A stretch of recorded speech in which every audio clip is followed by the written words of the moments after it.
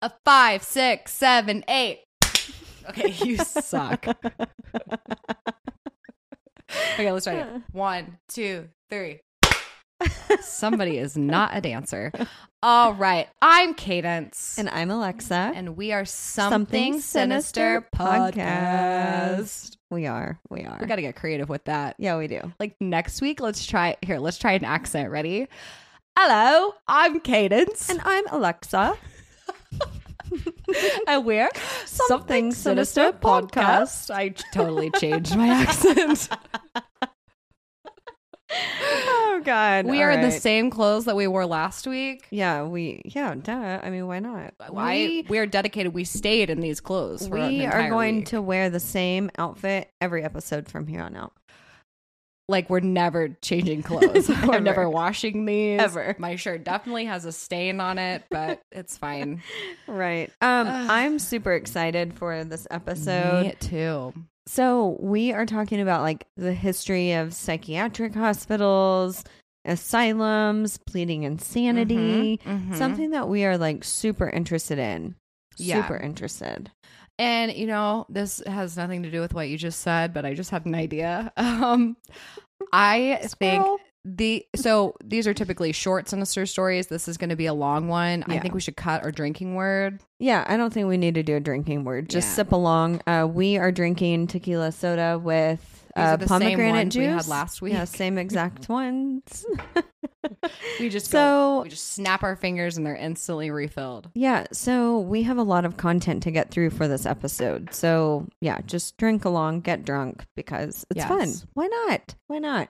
So, and I personally, for true crime, my favorite, I think what's so fascinating about it for me is the psychology behind all of it. Oh, for sure. And seeing the quote unquote crazy. I know that's like politically so incorrect, but like seeing how the brain just totally goes to shit is so fascinating. Mm-hmm. It's also the reason why I liked watching, what was that cop show?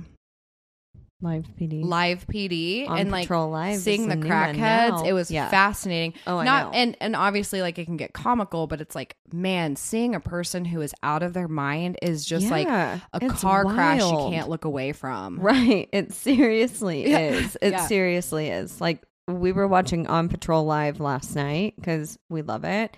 It's 2.0 Live PD, whatever.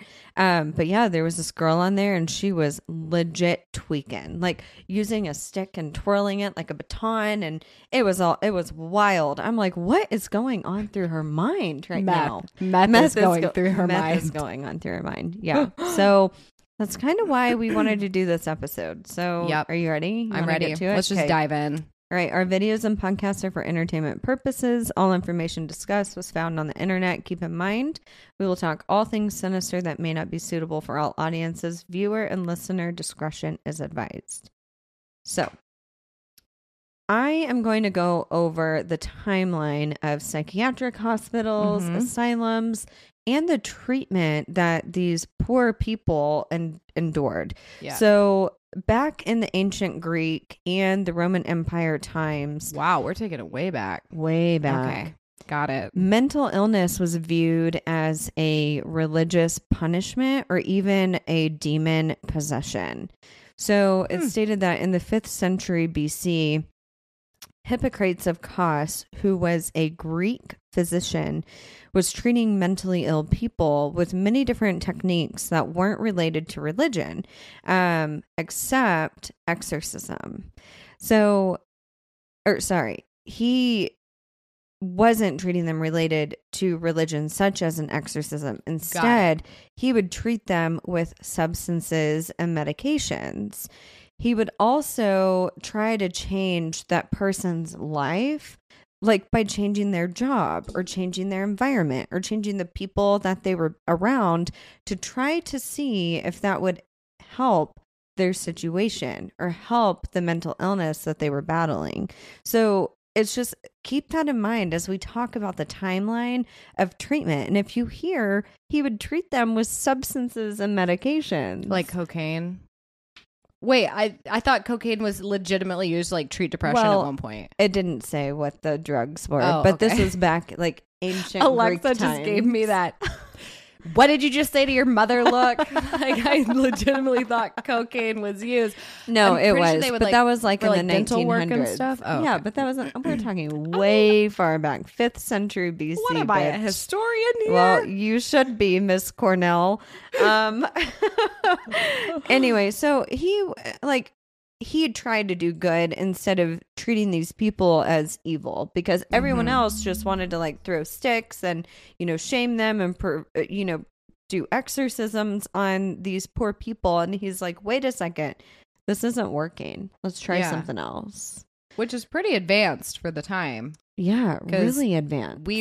Even in the 1900s, like a couple decades ago, people were like, anxiety, that ain't real. You need an exorcism. So most of the timeline that I'm going to talk about came from the U.S. National Library of Medicine, their website, and particularly an article that was called Diseases of the Minds, highlights of American psychiatry through 1900. So this article was so fascinating to me because obviously it's part of the National Library of Medicine, number one. But number two, it's so fascinating with the timeline.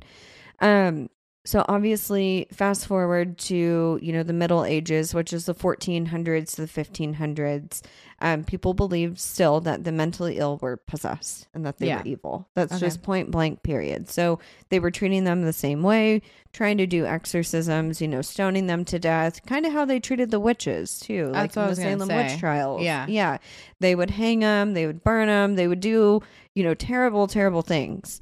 Then we move into the 16th century, which these professionals tried to isolate and imprison the mentally ill people. And this is when, unfortunately, the experiments started. So the experiments during this time that they would do, they would treat these patients with harsh treatments, including boring holes in the skulls of these people with mental problems, because they thought if they could drill a hole through the skull of the person and just get rid of that area in the brain, that they could cure. How did they know what person. Area it was coming from? That's like even if that have was the technology like, that we have today to know, okay, the frontal lobe cortex, blah blah blah, like the spot is the spot. Yeah, they just maybe if we just give their brain a little more room to breathe. Right. Oh my! Can you imagine the pain? Can you imagine the pain? No, oh my god, no, I cannot imagine the pain. Mm-mm. And I mean, obviously, these people died like instantly during these experiments. Yeah, you would think after one they'd be like, okay, shock therapy, let's move on to the next idea. Yeah, and so that was obviously 16th century, so 1500. So moving to the 18th century, the treatment, they practiced treatment that would try to help these people, or that they thought would help these people. But obviously, it was very, very, very dark treatment. So some of the examples that they would do is they would chain them in dark rooms, often in like basements of areas. They would limit the amount of sunshine that these people would get. Their activity would be taken away. Any activity, any freedom, any communication would be taken away. And of course, they would continue experiments that occurred, which now had advanced. So instead of just drilling holes into their heads and seeing them just like dying, they would now submerge these people in water for hours. So kind of like waterboarding. I read something where they would legit like get these people to where they were almost drowning, like dying of drowning, but bring them right back up right before they would die. Also, you're doing all of the worst things to treat like a general rule for mental health is to get exercise, have plenty of sunshine. Well, now we know that. Yeah, I'm saying, but like, this. Can you imagine how it like off the wall these people went? No, I can't. Like, what makes a physician in that time? And again, we're talking about the early 1700s. But think that, okay, I'm going to drown this person, and maybe they won't be so depressed. Their mental illness. Yeah. Like, it is just wild to me. Some of the things that they did. So they would mummify people alive, wrapping them in these garments for hours or even days at a time. They would force people to shower in ice cold water or ice cold baths. Force them to wear restraints for hours or even days at a time. This is like actual torture. It is torture. Wow. And the doctors justified all of this because they were like, this is what's going to treat them and this is what's going to keep them safe. I wonder what their actual, like, quote unquote, scientific findings were. Like, what was their scientific reasoning behind all of it? We'll get into it. Oh, okay. Yeah, we're going to get into that too. And we're going to get into the percentage of how many people were actually cured. Keep in mind, I haven't gotten to the timeline of the asylums yet, but you can only imagine the smell, the filth. It was poorly run, limited food, limited water. I mean, if they are treating people like this, they're definitely not taking care of them by any means. No. We're going to drown you, but here's a hot meal. Probably not. No, they are malnourished. There's low staff. So it was all in all just a bad area. And again, they were still trying to pull in the religious aspect with the scientific aspect. So they would bring in, like priests to perform exorcisms at the same time because they were realizing that their treatments weren't working. Wow. I mean, and I'm assuming, especially if you're not under demonic possession, that just going through an exorcism is traumatic alone, but then you're being tortured and deprived and all these other things on top of it. Right. I would be like, this is hell. I'm living in hell. Legit hell. Ugh. Legit hell. And, these poor people were looked at being evil, and the physicians and the priests just wanted to get the evil out. So at that point, I'd be like, just kill me. Like at this point, just don't worry about it. Save the time and effort here. Right. Well, we'll talk a little bit about that too. Okay. So 1752, still in the 1700s, the Quakers in Philadelphia were the first in America to create an establishment to care for the mentally ill. There was a new hospital within that area in Philadelphia, and they had rooms in the basement available. This is where they would allow the mentally ill to stay. However, the rooms had shackles attached to the walls to keep the mentally ill shackled. So it sounds more like a prison than a hospital. Absolutely. Yeah. Yes. And worse than a prison. Worse than a prison because they're in the basement, no light, shackled. Right. 1773, so getting more into the timeline of kind of, how many psychiatric hospitals there were and the development around them. 1773, Virginia, the state of Virginia decided to build a small hospital in Williamsburg for the mentally ill, who were causing problems in society. Okay. So this hospital was called the Public House, or the Public Hospital for Persons of Insane and Disordered Minds. A lot of these names of these hospitals are terrifying. Terrifying. Absolutely terrifying. Terrifying. But side note, Williamsburg, Virginia is absolutely beautiful. Like, especially in the fall. Yes, that's when I was there. Absolutely gorgeous. Or the area. Yes. But it's so basically pretty. Everything on the East Coast during the fall is just gorgeous. Yeah, it really is. It really is. So 1792, the New York hospital decided to follow suit, and they opened up a ward for insane patients. But also at this time in 1792, not related to this New York hospital specifically, just the timeline, there was a doctor in Paris named Dr. Pinel. And he found what's called, he was the one who founded the moral treatment. He believed that treating patients with mental illness with needed care and kindness could improve their conditions.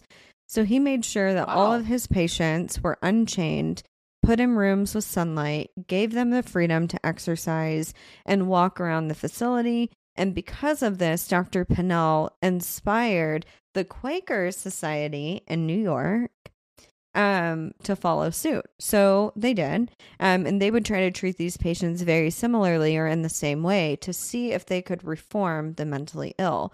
So as we had talked about back in 5th century BC, that physician did the same thing. He's like, well, why are we treating these people like they're criminals? Yeah. We need to treat them with kindness. We need to like they have a change mental illness. Yeah, we need to give them activity. We need to let them exercise, stuff like that. So Dr. Pinnell kind of set a new standard, but unfortunately not for long.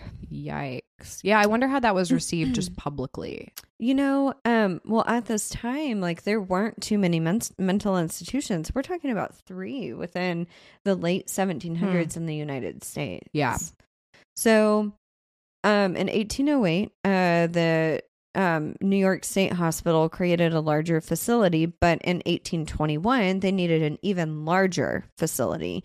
They just got so many patients, not only from New York, but from other areas, on the East Coast. So people would travel and drop off their loved ones or whatever the case may be.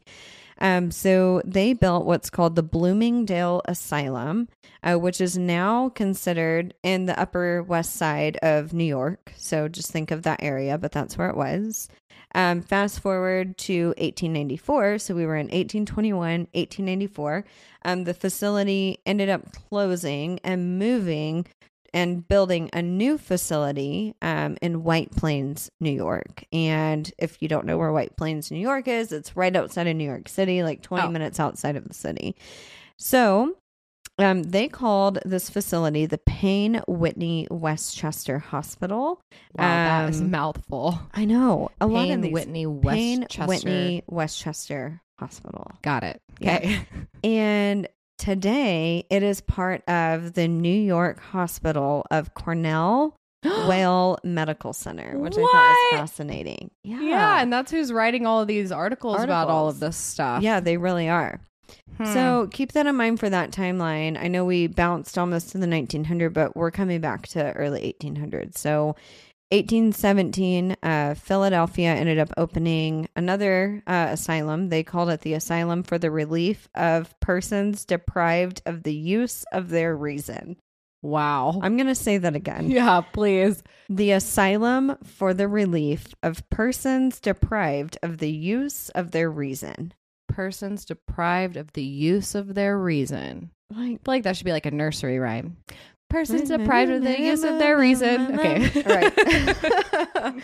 Seriously, though. Wow. What are these names? Why not just Philadelphia Asylum or the Asylum? I don't know. So, yeah, they opened this asylum up as a private medical hospital. Again, it's by the Quakers because that was a, known community in that area. And today that building is still standing and it's known as the Friends Hospital today. Friends Hospital. Mm-hmm. So we went from the people deprived of the use of their reason to Friends. To Friends. So you guys should have kept the original name. You should have kept it, you done right? Fucked up with that one. Can you imagine and it's operating today. Yeah. As that Friends Hospital. As a hospital, like a normal hospital. Okay. Yes. But still terrifying. Yeah. I would not want to be a patient. Okay. And this is in 1817. No, the city. Oh, this is in Philadelphia. Yeah. Interesting.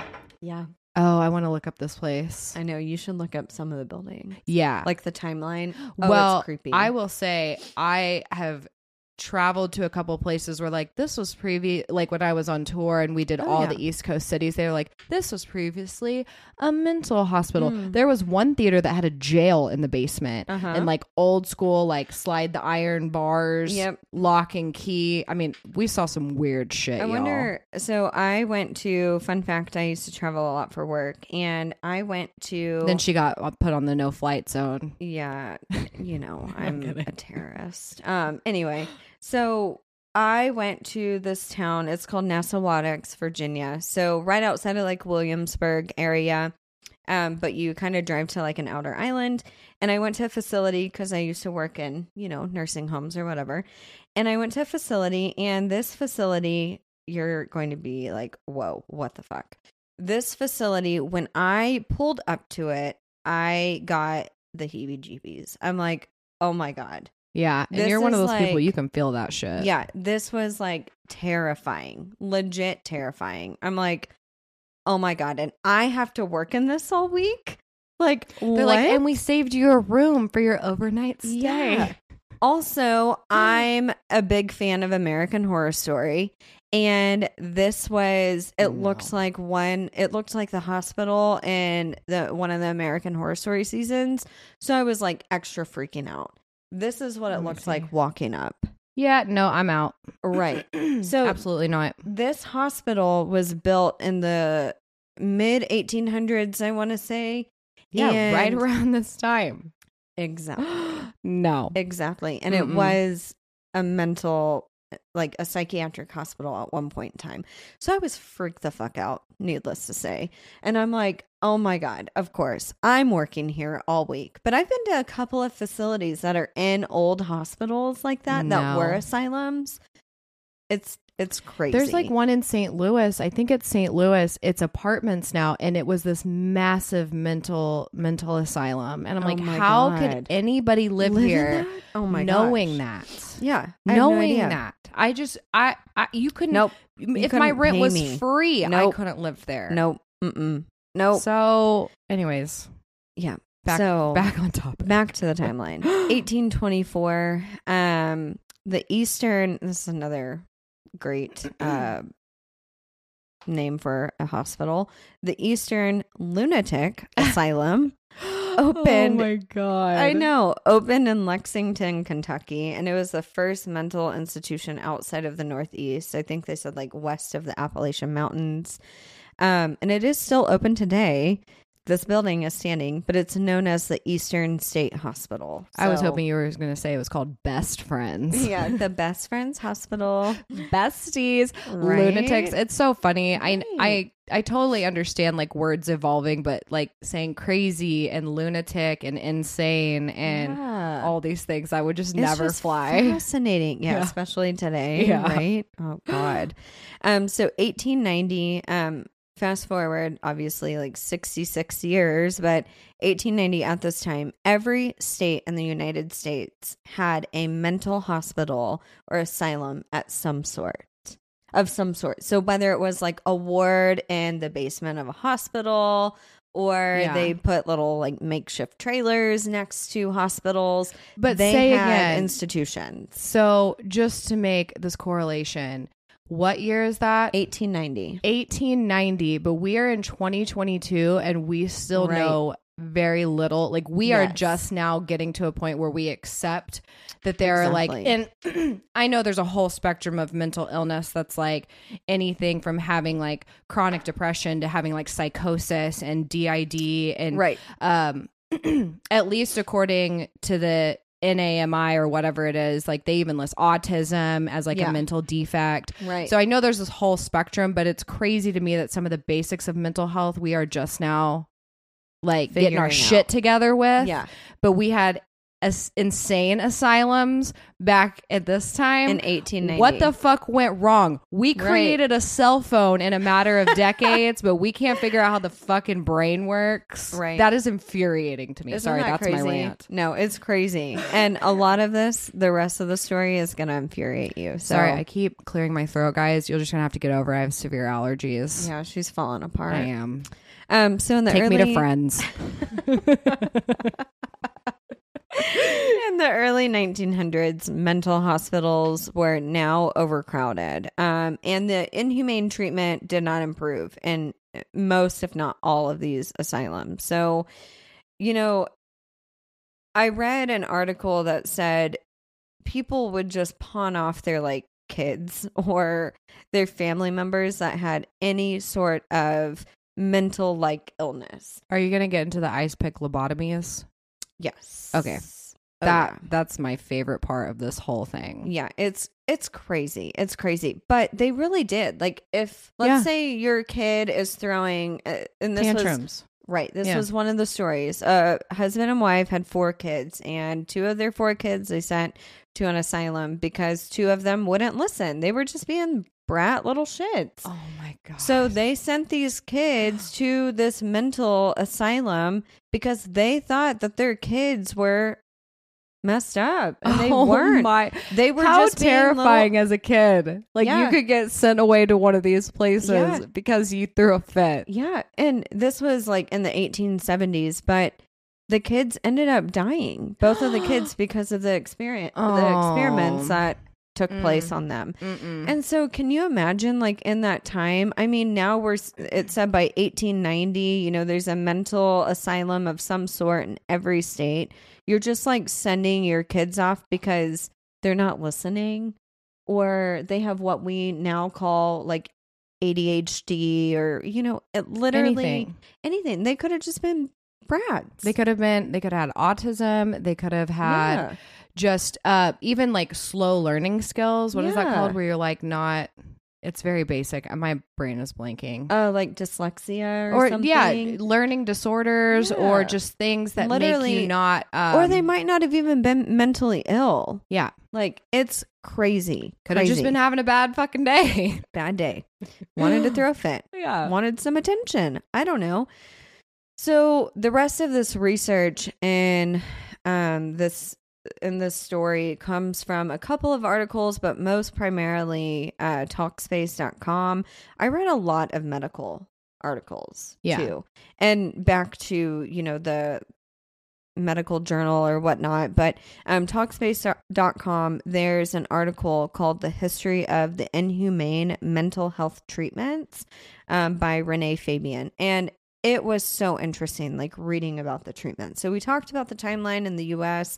Now we're talking about the timeline of the treatments. And we kind of talked a little bit about it, but we are getting into the nitty-gritty of these treatments in the 1900s. So Henry Cotton was a medical director of the New Jersey's Trenton State Hospital from 1907 to 1930.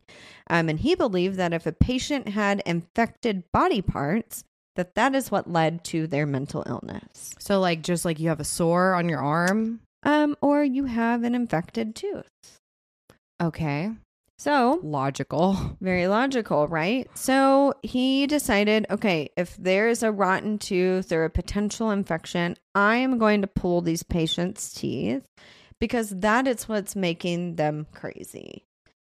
So he quickly realized that didn't help the patient.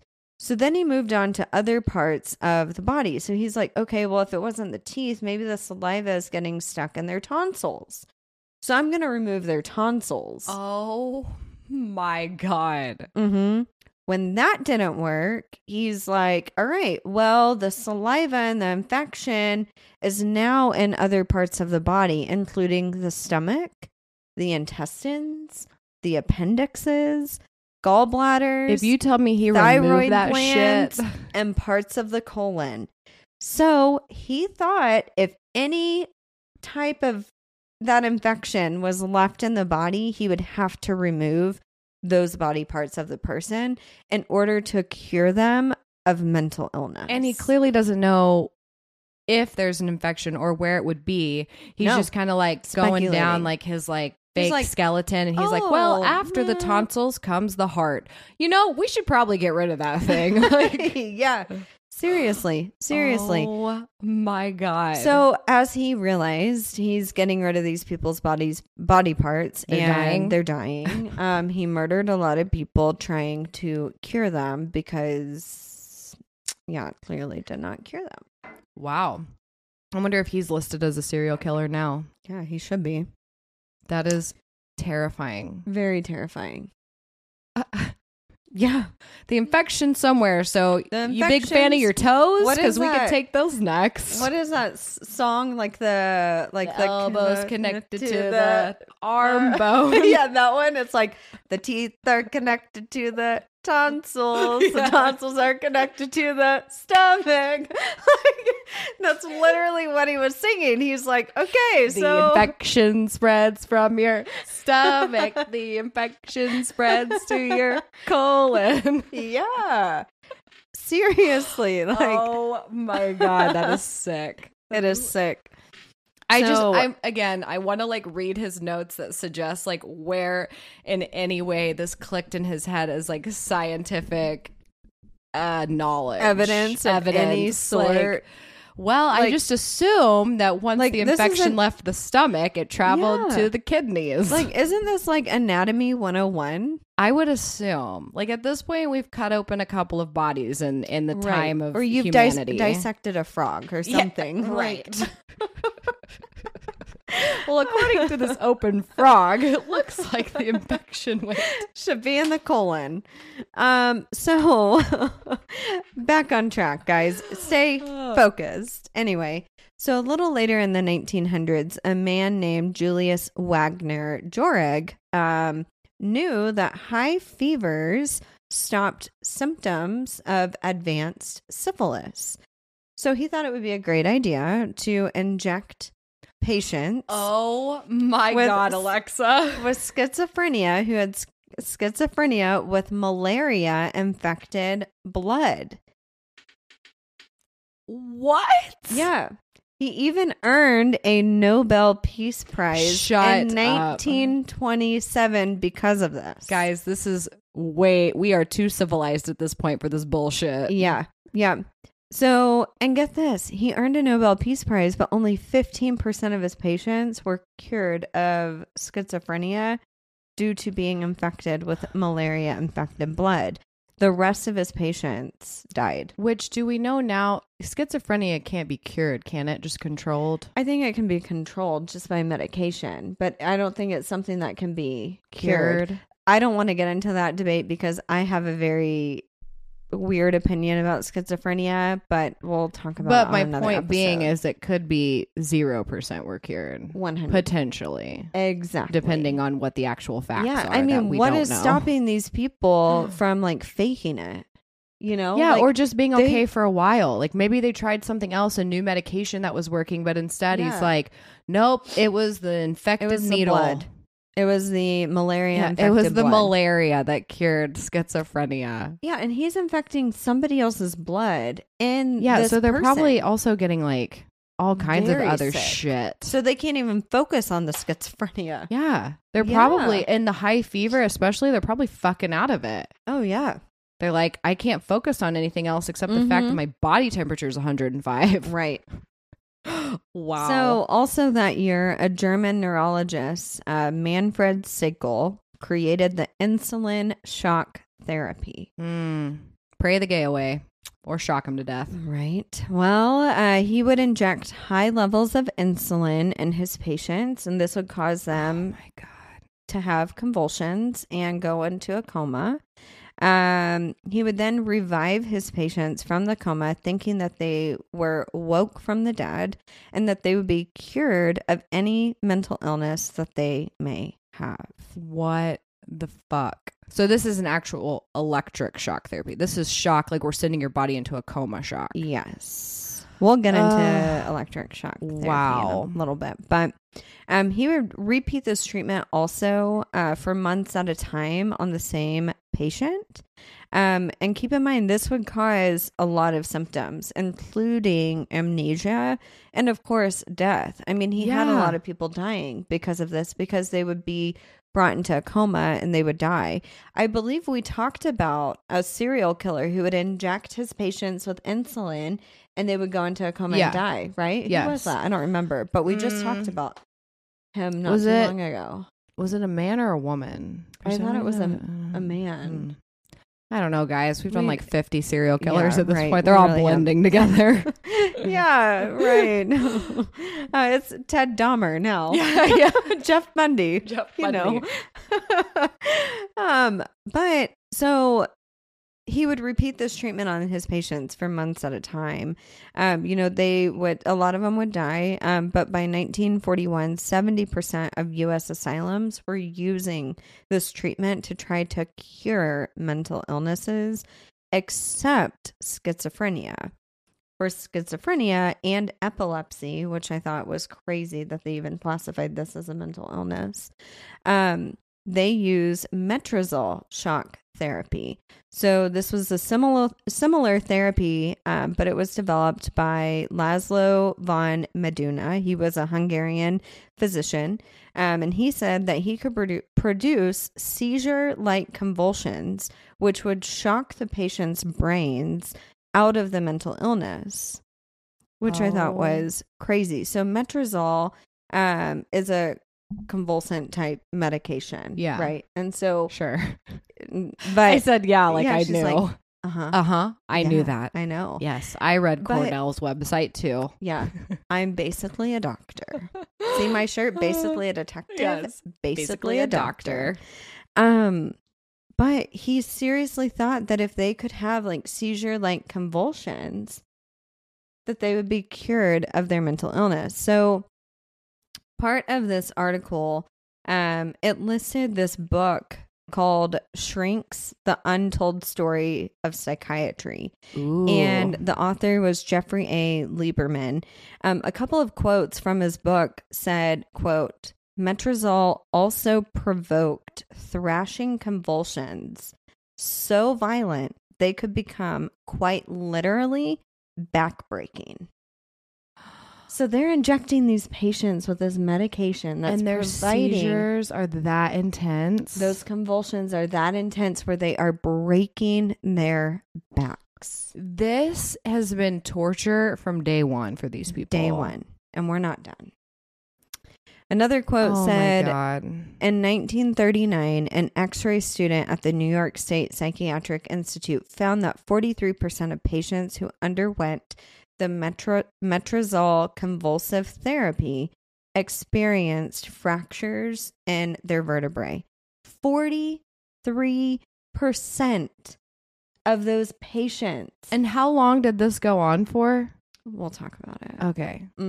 Yeah. Wow. Another quote said, you get blown up and you go unconscious. Like something boils up. This came from a patient. He also said, I felt every time I took this as if I was going to die. Jesus Christ. Yeah. That and God, I'm sure at this point, what years are we in? In the 40s? Like we're also still not to a point where we've recognized mental illness as what it is today. Right. So we're still probably talking about people who just had like severe depression. Right? Like this isn't just like the worst of the worst, like psychosis and like people, fucking murderers. Like we're also talking about people who like have panic attacks. Yeah. Or people who are just like probably have rage or so. Like, I mean, I don't know. I mean, they listed epilepsy. Yeah. I mean, epilepsy, that is not. So we're going to just shock the fuck out of them to the point where they're convulsing so bad they're breaking their backs. Yeah. I mean, they have seizures. Like it's wild. It is so wild to me. Man. So in 1982, I'm jumping forward but going right back, but this is relevant to this part. In 1982, the FDA revoked their approval. It took them 40 fucking years. Revoked their approval to use Metrazole as a treatment for schizophrenia, epilepsy, and depression. This was in 1982. 40 years and 6,000 broken backs later. Oh, probably like 500,000 broken backs. I mean, that's just so sad for those people. Right. However, in 1950, the psychiatric institutions were no longer using Metrazole as a treatment because they started using electroshock therapy instead. So, as we know, electroshock therapy is probably the most well-known treatment. So if you think about like mental institutions or asylums, what do you think about like the treatment-wise? Electroshock therapy. Right. So this treatment can be dated, which I thought was kind of crazy, back to the 1st century AD during the Roman Empire. So it is said that they would take like eels or other types of fish and shock people with mental illness or like criminals with those fish to try to cure them, which I thought was kind of crazy. Yeah. I would take a fish over an actual electroshock therapy treatment, but I don't know. I was stung by a jellyfish. That shit fucking hurts. Yeah, I'm sure. It was not fucking fun. Yeah, but it's not like waves of I also grabbed an electric fence one time. You did. So I can compare the two and genuinely say... Fun fact, I still have a ton of mental illness, so I can contest that shock therapy doesn't work in any form. So which would you take over? Would you rather... Oh, I would take the electric fence any day. Okay, over the jellyfish? I was sick for a week. Vomiting, all kinds of gross stuff. I have a scar from the jellyfish. No, I would take an electric fence. Okay, all right. So, oh God. 1938 to 1945, the electroshock therapy took precedence as treatment. So that's when it was like first involved in these asylums as a treatment. But again, by 1950, this is when, they weren't doing other treatments other than electroshock therapy. The physicians decided that this was the best treatment because it had less risk than the metrazole with the fractures, and that they could use drugs to drug their patients beforehand, such as like a muscle relaxer or a pain pill. So that way the patient would be more relaxed. Yeah, I wonder how that works. If you have, would it still be less painful? I mean, if they are on pain pills and or muscle relaxers, their body's going to be more relaxed. The pain isn't going to be as painful, I would think, because a pain pill blocks your pain receptors, and a muscle relaxer is going to relax, your muscles. But then and your nerves. It's kind of like counteractive. So then the shock therapy probably wasn't as strong, and so they boost that shit. That up. So yeah. I mean, I'm just guessing here. Right. I mean, completely agree. So Ernest Hemingway, who we all know as a novelist, short story writer, and a journalist, actually received electroshock therapy for depression. What? Yeah. Okay. So the last 7 months of his life, he was treated with electroshock therapy. He said that he had delusions, depression, paranoia, suicidal thoughts, but after each therapy, or they called it a therapy session, after each therapy session, he said his delusions got worse, his depression got worse, his paranoia got worse, and his suicidal thoughts got worse. So unfortunately he killed himself with a shotgun. Yeah.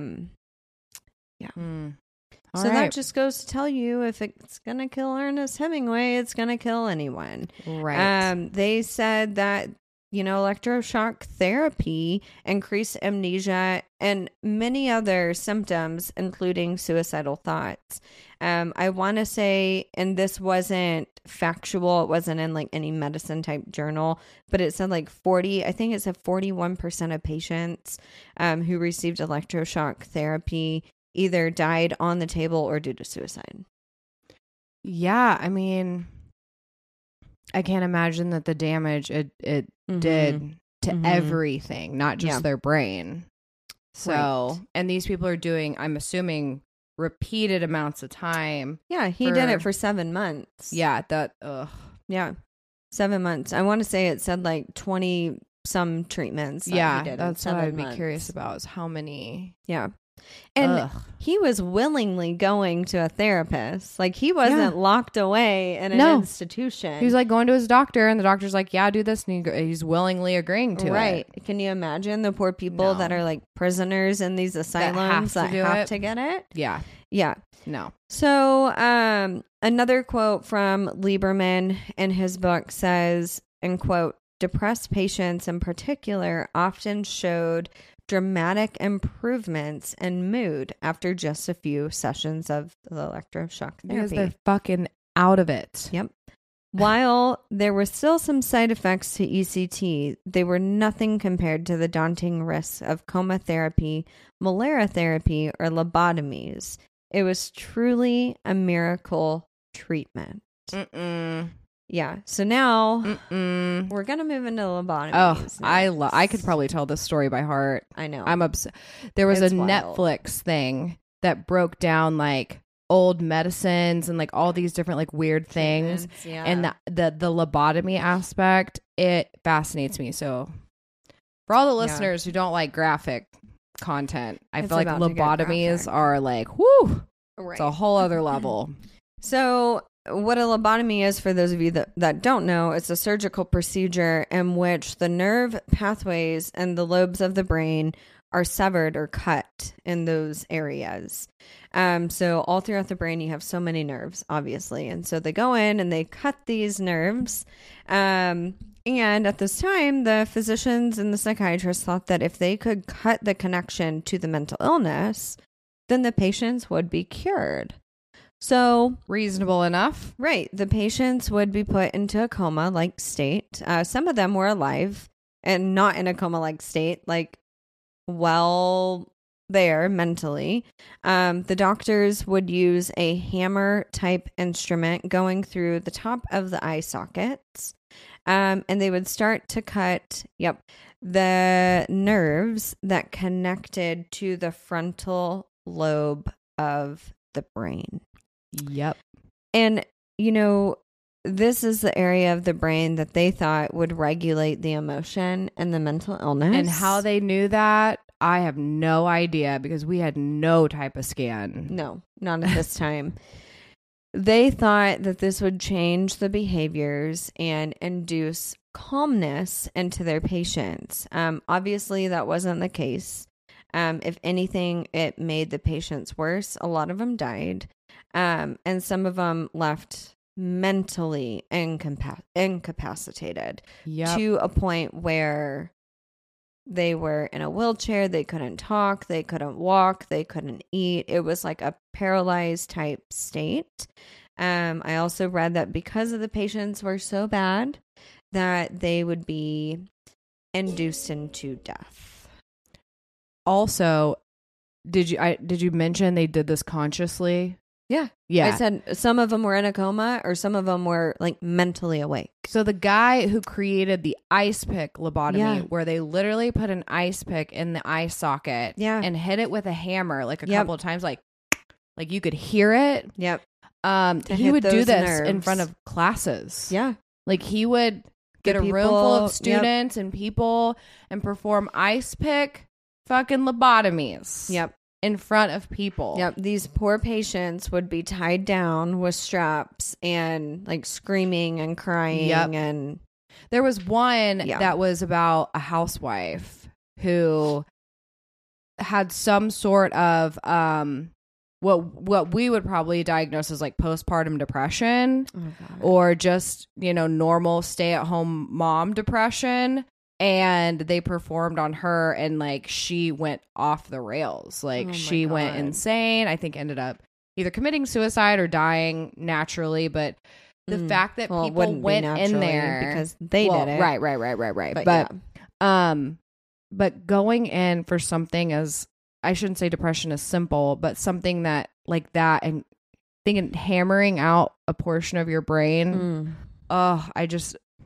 I know the lobotomy aspect is, I guess, give me shock therapy all day because the lobotomy, you ain't going near my eyes, right, or my brain. So, I can't even imagine, how these people felt. But now we are to 1955, the late 50s, and we are now determining that none of these methods really work.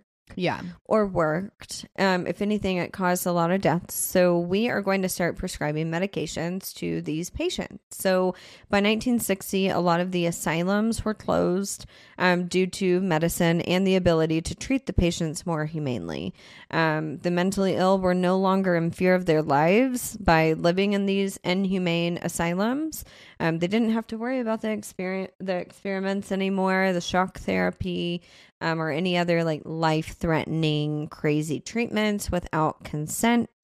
As we know, this treatment of medication has carried through to today. And some of the well-known meds that were used in the 20th and 21st century include lithium, Valium, Prozac, and Thorazine. Of course, there are a lot of other medications. We are consistently evolving with medicine. And as we know, all of which cause side effects. Oh, absolutely. And sometimes side effects that make whatever you have much worse. Yeah. So. Wow. Yeah. Well, real quick, I think it's safe to say we should do my section in like a part 2. Yeah, I completely because agree. That was a lot. Yeah. But can you just, I put myself in these people's shoes and I think about having like depression and anxiety and then you get shackled to the wall, drowned, starved, probably you're freezing to death, ice baths for days on end, and all mummified, electroshock therapy, lobotomies. Yeah. And it's something as simple as, I mean, not always, but like exercise and sunshine and drinking more water could have done you wonders. Or a simple pill. Or a pill. Yeah. Or therapy, talk therapy, going in and just literally like talking about your feelings. And obviously there's schizophrenia and psychosis and all these other things that are a little more intense, but I would not have wanted mental health issues back. Right. Basically back before, I don't know, 1990. Right.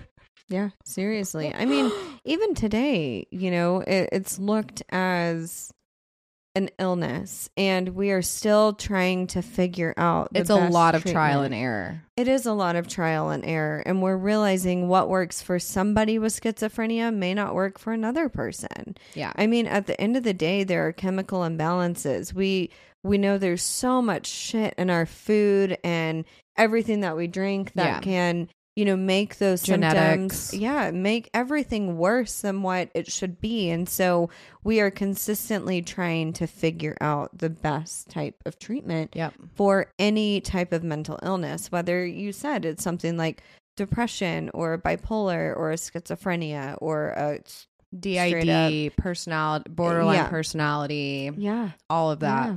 And we are seeing, those numbers are climbing and rising today. I mean, look at the number of kids with ADHD that are on Ritalin or, a type of medication similar, or, the number of kids with autism, or, there's so many people that are prescribed medication these days because of those illnesses. And I get it. Medication is a million times better, even through trial and error, than any of those treatments or any combination of those treatments. I know. But it's crazy that mental illness and disease and defects are still such a huge mystery.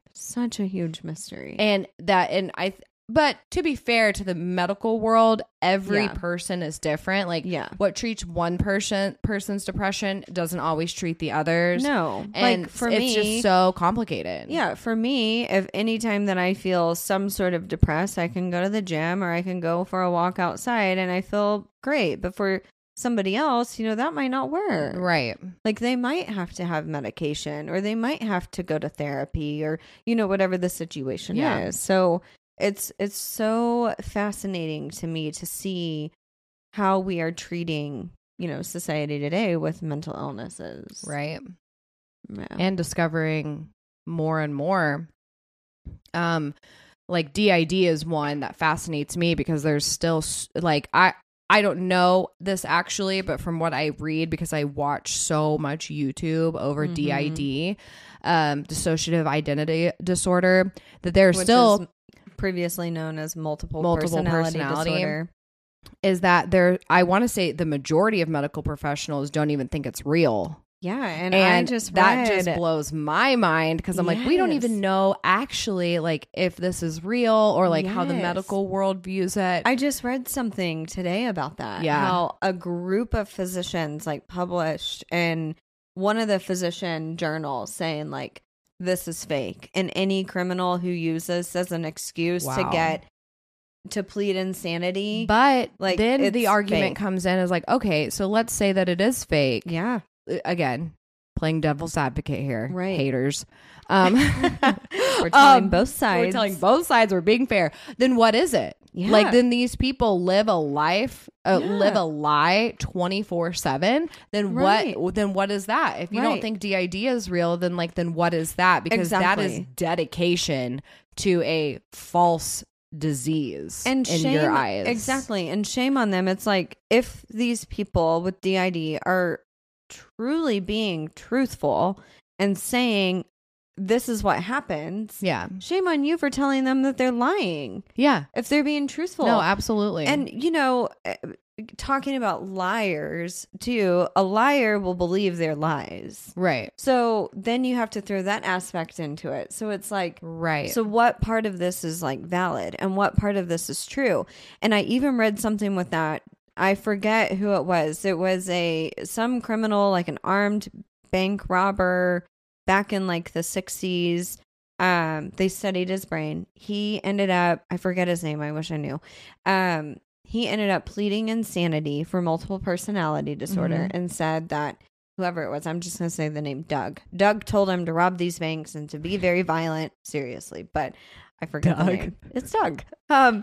Doug told him to rob these banks. Dirty Doug. Yeah, to be very violent, to, beat the bank tellers and stuff like that.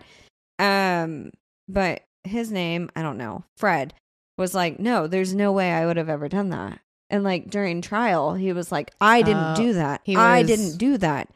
He was switching. Yeah. And then Doug would come through and be like, no, yeah, fuck yeah, I did it. Fuck those people. And then Fred would come back and be like, where am I? Like, it was fascinating just to see and to read. But it's like, somebody like that, are they truly playing this game? I mean, again, there are people who live, like, I follow YouTubers with DID that talk about their life. Hang on one sec. Let me finish. They studied his brain. Oh, yeah. They cut open his brain. They studied it. There was no difference between somebody with DID and somebody without. And so that's one thing that I think these physicians are having a hard time understanding, is that the brain is the same. Yeah. The only thing that they did see is he did have some like damage to the frontal cortex, which could be like PTSD or whatever, which could lead to DID. Because that DID is caused by trauma. It is a created illness. It's a created illness. Your brain is protecting you. Your mind is protecting you from this trauma and helping you get through this trauma. Well, it's kind of like you can't scan a brain and tell if someone is delusional. Yeah. Right? Right. Like, I know you can't cut open a brain until they're dead. So... I mean, seriously, though. Like... I hate you. All right. Well, now that we probably sound like fucking morons. And fun fact, guys, if you cut open a body, it instantly dies. Maybe not, because I could cut her arm and she would live. Oh my God. Jeez. Well, okay. So amazing shit. For socials, we need to post pictures of these places. We really do. Next episode, we'll release this Thursday as a part 2, but we're going to talk about pleading insanity. So now that you guys have a visual of what these mental asylums and institutions, the timeline and the history, now that you know what the treatments were back in those days, now we're going to tell you at least, and we're not talking about people who check themselves in. These are people who were forced to go to these places, whether they're criminals or well, they would be criminals unless falsely unless falsely accused. But for the most part, we're going to talk about criminals that are sent to these places, why they're sent there, what does pleading insanity mean, blah, blah, blah, blah. So we'll see you Thursday. Go follow us on social media. Also, please, wherever you're listening, rate the podcast 5 stars. Apple, Spotify, all of that stuff. Hit the download button. And if you're watching on YouTube, hit like, hit subscribe, and stay sinister. Bye.